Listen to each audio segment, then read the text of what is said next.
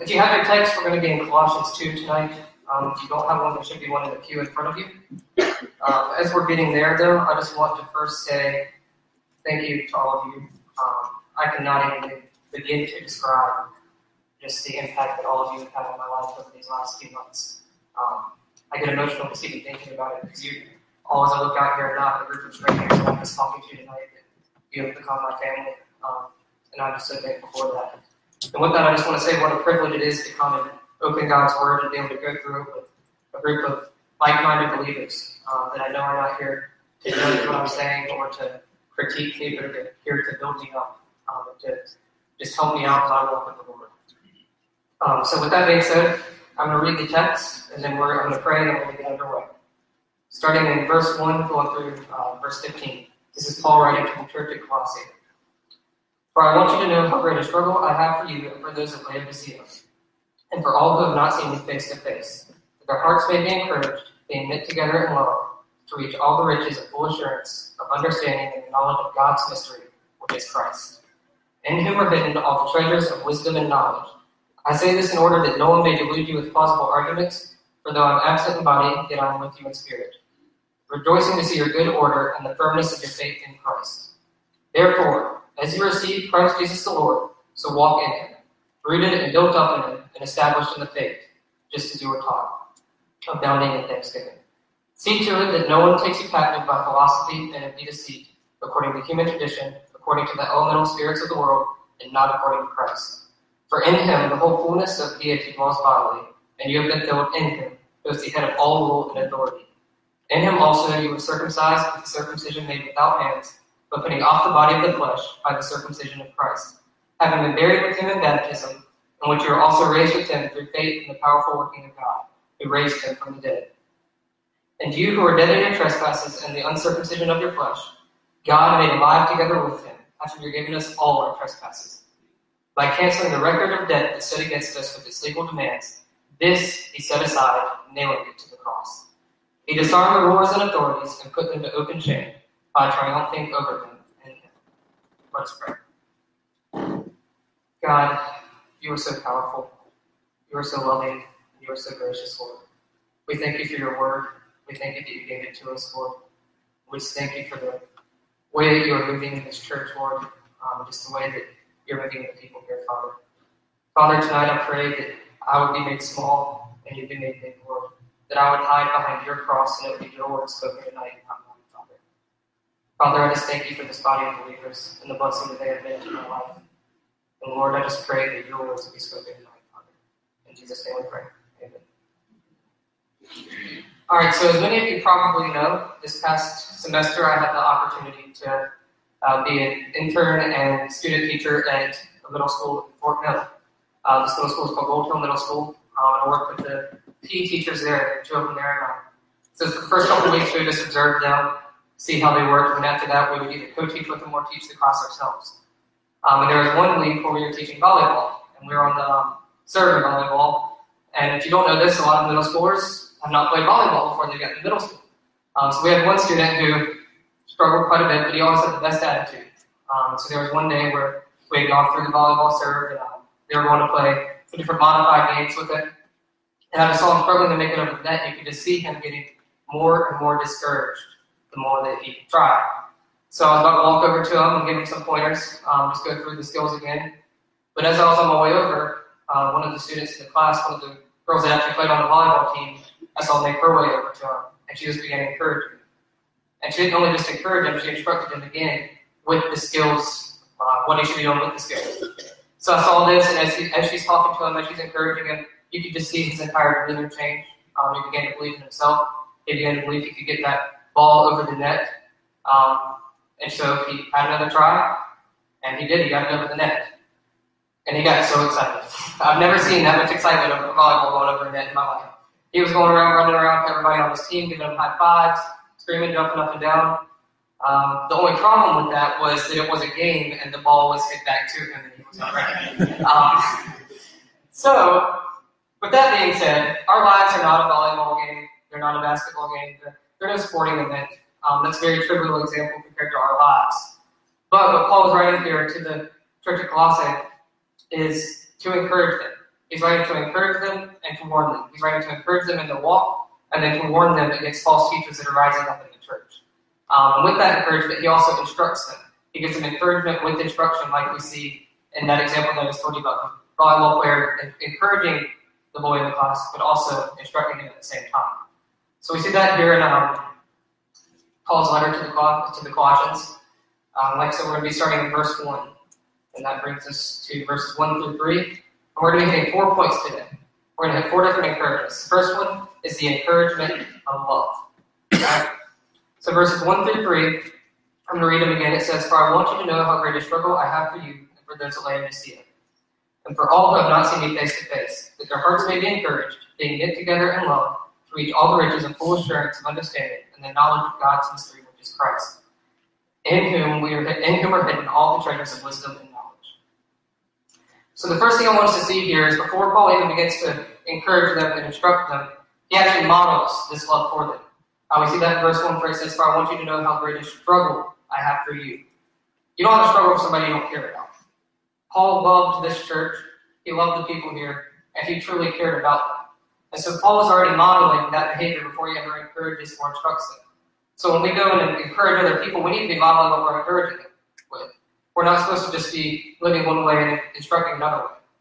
That goes back to kind of like we see in James with not being just hearers but also doers. It's kind of the same concept. We need to be doers, we need to be following this behavior. So we see Paul already modeling that.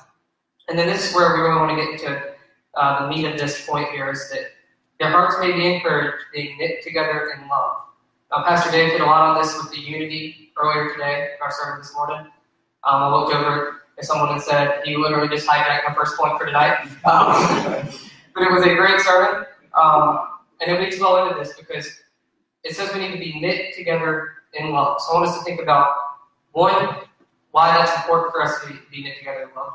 Like, what meaning does that have? Two, how do we do that? And then three, what is like the purpose? Like, how does that help us in our walk? So the why is one that, just think about what Riley said this last week when he was preaching. The greatest apologetic is the church. We have a group of people here, I think we do this pretty well here at Park, that love each other, that have nothing in common apart from the gospel.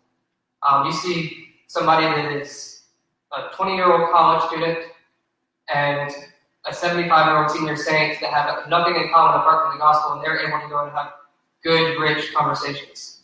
That's not seen in the everyday world. You don't see that in just the common workplace. You don't see that in the common restaurant or mall or wherever you're at.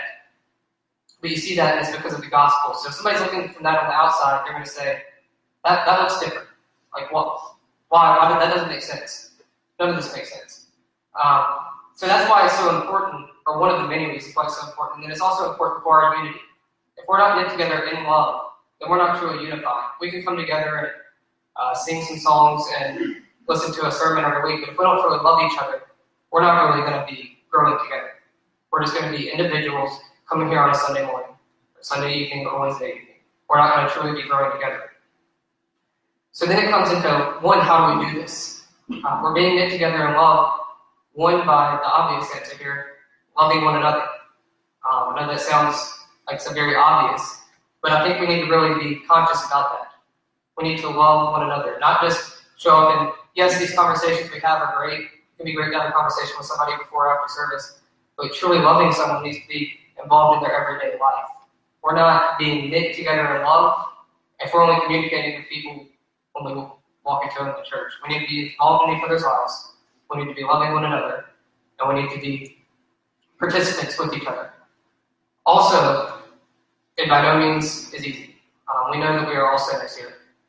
We all have fallen short of the glory of God, and we will all do things that anger other people in this room, outside of this room, wherever we are. So like we talked about this morning, being unified means we need to have that forgiveness. We need to be ready to forgive, and then we also need to be ready to ask for forgiveness. Because we're not the only ones that, other people are not the only ones that are going to do things wrong. We're going to do things that wrong others. So we need to ask for that forgiveness. And the thing with this love is we have the greatest model of love of all time in Christ. He is the one that came on this earth and lived a perfect life and then died on the cross for our sins. For people that turned their back on him. We were the people that would put him on that cross. And he came and died for us. So he showed us the greatest model of love of all time. And then 3 days later, he rose from the dead so that we could have a relationship with him. And since he has given that to us, who are we to hold something against someone that they did? They're sinful. They're like us. And we have the audacity sometimes to hold things against people because they sinned against us. Think about if that was Christ. Think about if you had that same mentality. We need to have the mentality of Christ because he has given us life, because he has given us this greatest model of love. And then why is it so important in the church? We said one for unity, one for what people see on the outside. But then 3, we see it right here in the end of verse 2 and going into verse 3, where it says, to reach all the riches of full assurance of understanding and the knowledge of God's mystery, which is Christ, in whom are hidden all the treasures of wisdom and knowledge. So if we're not loving one another and being knit together in love, we can't fully understand what Christ has done. We can't fully understand the mystery which is Christ. Because if we're not modeling it, like I said earlier, if we're not modeling it, if we're not living it, then we're not understanding it. Now, that doesn't mean that we're going to be perfect by any means. Like I said, we're all sinful. We're all going to have times when we're not quick to forgive. We're not quick to ask for forgiveness. But we have this model here that shows that it's not too late. We can still come back. We can still ask for forgiveness. And we can still love one another. All right, that brings us to our next point, and that is the encouragement in our walk. We see this is in verses 6 through 7, and these are 2 of my favorite verses in the Bible right here, because we see, I'm going to read it real quick. Therefore, as you receive Christ Jesus the Lord, so walk in him, rooted and built up in him and established in the faith, just as you were taught, abounding in thanksgiving. So when we read that, I first want us to look where it says, therefore, as you receive Christ Jesus the Lord, so walk in him. There's an immediate action there. As you receive Christ Jesus the Lord, so walk in him. It's not 2 weeks later. It's not a year later. It's not 5 minutes later. It's an immediate action. And that's not just the immediate action of right when we give our life to Christ when we walk in him. Yes, it's that. But it's continuing that urgency throughout our walk with Christ. See, I think one of the biggest problems that we face now in our world as Christians, in the church, I don't see it as much here, but just in general within the Christian community, is that we are way too complacent. And I'm saying that about myself as well. We don't know when our last day is. We don't know when our best friend's last day is. We don't know when our family member's last day is. We don't know when our coworker, when our children, our spouses, our families, nobody. We don't know when their last day is. And we just sit over here and sometimes think, well, we'll do this tomorrow. We'll do this next week. We'll do this next month. But we don't know. You see, we have the greatest news that has ever been shared of all time for eternity. And that is Christ. And we sit here a lot of times and hold it to ourselves and do nothing with it. Because we push it off till tomorrow or next week. But we don't have the right to do that. Think about if someone that you were pushing that off for, say they got into a fatal car accident the next day and you're never able to straight out with them. Think about that coworker that you work with. They could resign and you never see them again. That next door neighbor, they can move. Anything can happen. So we need to not be complacent in this. And in that same mindset, we need to be not complacent in our own walk with the Lord, in our own time with him. We need to be constantly pushing to grow closer to him. Now, is that to say that we're going to constantly be having huge seasons of growth? No, we're not. We're going to have times where we don't see as much growth in our lives. We need to be constantly striving after the Lord. We don't need to be pushing it off till next week or next month or next year. We need to be constantly striving after him. And then going into the second part of this verse, or actually verse 7, it says, rooted and built up in him and established in the faith, just as you were taught, abounding in thanksgiving. I love this imagery of being rooted and built up in the faith. When I think of rooted, I first think of a plant, a tree, some type of plant. And I just think the roots are what hold it, what's its foundation. And that is true, and that is what Paul is pointing to us here, is that foundation. But the thing I love about this imagery of roots is that roots do not just provide the foundation for that plant. You see, the roots also provide all the nourishment. That's where all of the nourishment comes for that plant. So all of our nourishment comes from Christ, from our relationship with God. And here's the thing also with that imagery of the plant. If a plant is plucked out of the ground, it is uprooted. On the outside, it's going to look like it's alive for a little while. It's going to still be pretty. If you think of a rose, it's still going to be pretty on the outside. But on the inside, it is slowly withering away and dying.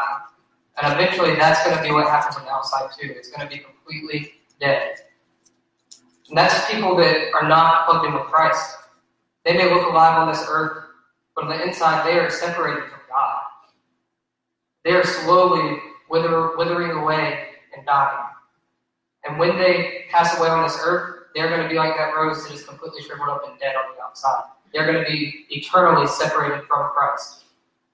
Now, on the other hand, for those of us that are plugged into Christ, that have a relationship with Him, we're constantly going to have that nourishment. We're constantly going to be fully alive on the inside. And when we pass away on this earth, we are going to still spend eternity with Him. And then also the thing with the imagery of the tree or plant or anything is, as we talked about a minute ago, we're not always going to have just a perfect growth in our life. There's going to be times where we don't see much growth. Think about a tree. It goes through seasons where it looks dead on the outside. You don't see growth in it. But on the inside, it is still preparing for that further growth. It is still preparing to be grown into blooming, beautiful, beautiful fruits, plants, whatever. I'm not a plants guy. I don't know what plants do. But it is still being prepared for that growth. And it is still growing and producing. And that is what's so encouraging about our walk, is that you're not always going to have what we call that spiritual high sometimes. You're not always going to feel like you're as close with God. But when we're not, we can be encouraged because we know that He is still working in us, and we need to be obedient and still following and running after Him. And that brings us to our third point, which is the encouragement of our faith. In verses 8 through 10, it says, "See to it that no one takes you captive by philosophy and empty deceit, according to human tradition, according to the elemental spirits of the world, and not according to Christ. For in Him the whole fullness of deity dwells bodily, and you have been filled in Him, who is the head of all rule and authority." So we see there, verses 8 through 10, this is where we start to see that warning of the false teachers rising up in the church. And while we need to be very conscious and careful about false teachers rising up in our church, we know that we need to do that. But we always have to be on the lookout for that, because it can happen without you realizing sometimes. Because we all are sinners. There's a chance that anybody that gets up to teach could say something wrong. They may not even mean it, but they could say something wrong. So we just need to be conscious about that and correct it when we see it. But past that, we need to be aware of false teachers just in our everyday life. Because we're going to see people, we see through 8 and 10 there, and then if you look back in verses 4 through 5, it says, "I say this in order that no one may delude you with plausible arguments. For though I am absent in body, yet I am with you in spirit, rejoicing to see your good order, and the firmness of your faith in Christ." So we see people are going to try and take us captive by these plausible arguments, by the philosophy and empty deceit, human tradition, elemental spirits of the world. We see this all the time in our workplace if you're in the workforce, in our classes if you're a college student, middle school, high school, elementary school student, sometimes neighbors, sometimes family members, sometimes just the mailman that comes by your house. We can see people trying to take us captive with these different thoughts, different religions, or atheism, or Scientology, or anything like that. We see people trying to take us captive. And what Paul's saying here is that we must resist that, and that we must stand up for Christ. We must not only resist it, but we must speak the truth. We see in 1 Peter, let me find my reference here so I don't take the wrong one. I believe it's 1 Peter 3 through 8. Or not 3 through 8, 1 Peter 3. Sorry, I said that wrong. 1 Peter 3:15. It says, "But in your hearts honor Christ the Lord as holy, always being prepared to make a defense to anyone who asks you for a reason for the hope that is in you. Yet do it with gentleness and respect." See, so we need to be ready to have this rebuttal to people that come to us with false claims. We need to be ready to speak up for Christ, but one thing that we need to remember is that it says to do this with gentleness and respect. We are not to get hostile. We are not to sit there and yell at them or get angry with them. Now, that's not to say sometimes you have to be blunt. Sometimes if someone's not listening, we have to tell them that what they're reading is incorrect, because it is. And we have an entire book here that proves it. An entire 66 books that prove it. And this entire God's word that He has given to us to fight these claims. Because, beloved, all that we need is right there. There's a reason that God has given us this, because it is exactly what we need.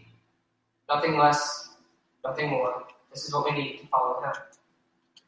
And so in order to give these rebuttals, in order to follow God's call for us to stand up for Him, and to do this with gentleness and respect, we must know God's word. We must know what He's telling us. We must be able to back up what we believe. And with that, sometimes that calls for us to memorize Scripture. It could be a few verses. It could be a chapter. It could be a whole book. But we are called to memorize Scripture so that we can then go and proclaim it to people. I stand up here saying that not as someone who is perfect with this, but as someone who is striving to get closer to that. Now, I don't expect anybody to probably ever memorize the entire Bible. If you do, please come talk to me and tell me how you did it, because I would like to know. But we need to be memorizing Scripture that we can then use to defend our faith, because that is what we are called to do.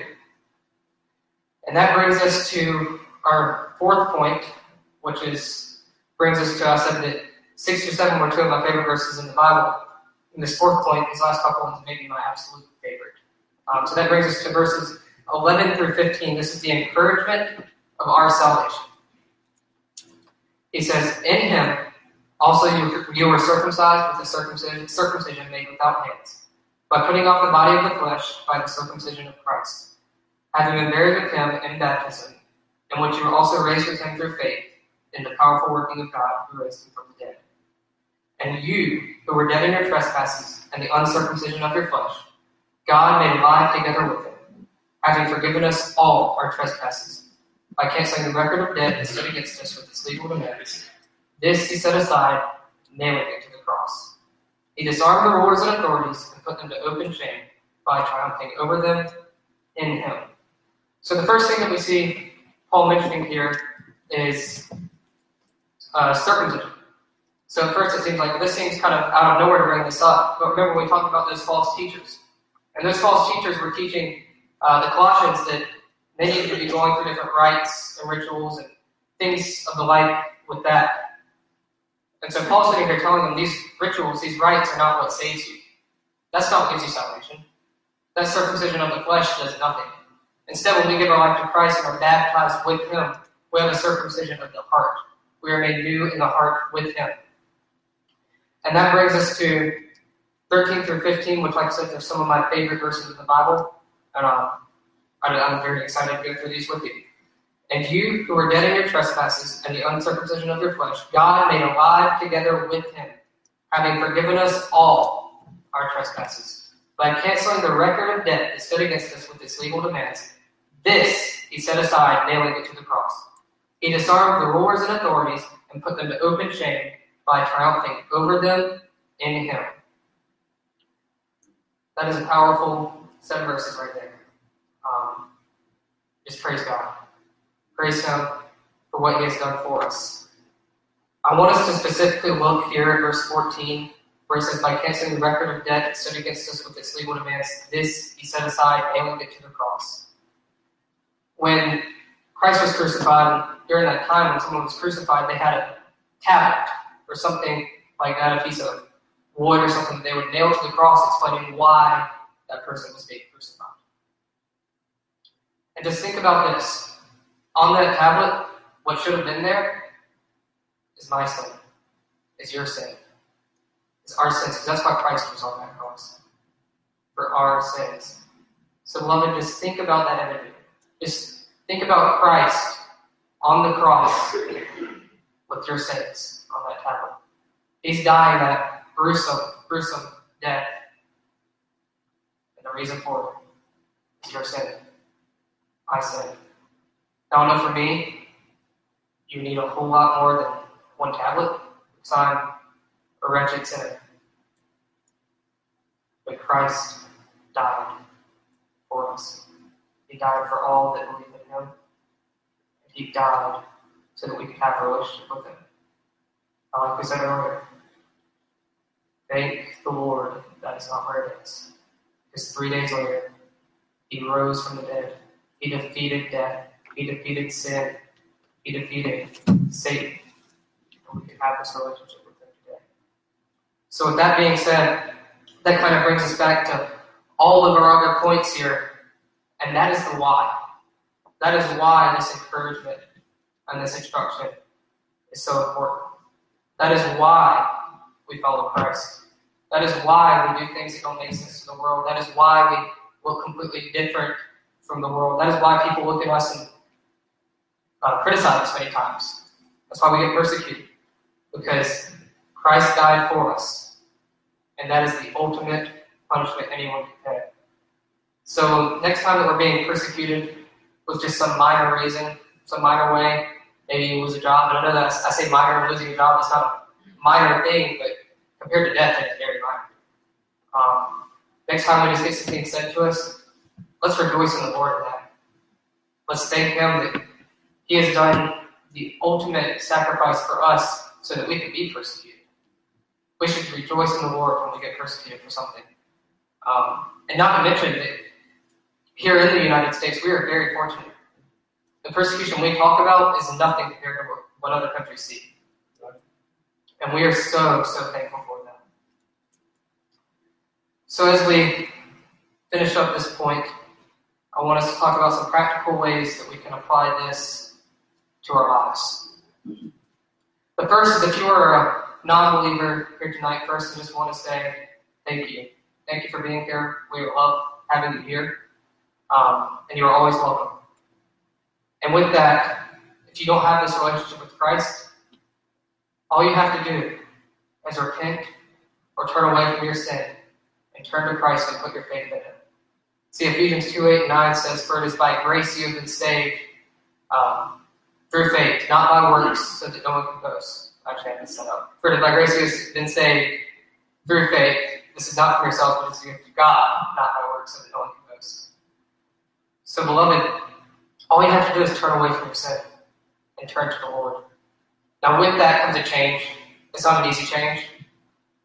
Some things in your life will be harder. You'll have to resist things that maybe you've done in your life before. But it's also not like you're immediately going to be made perfect.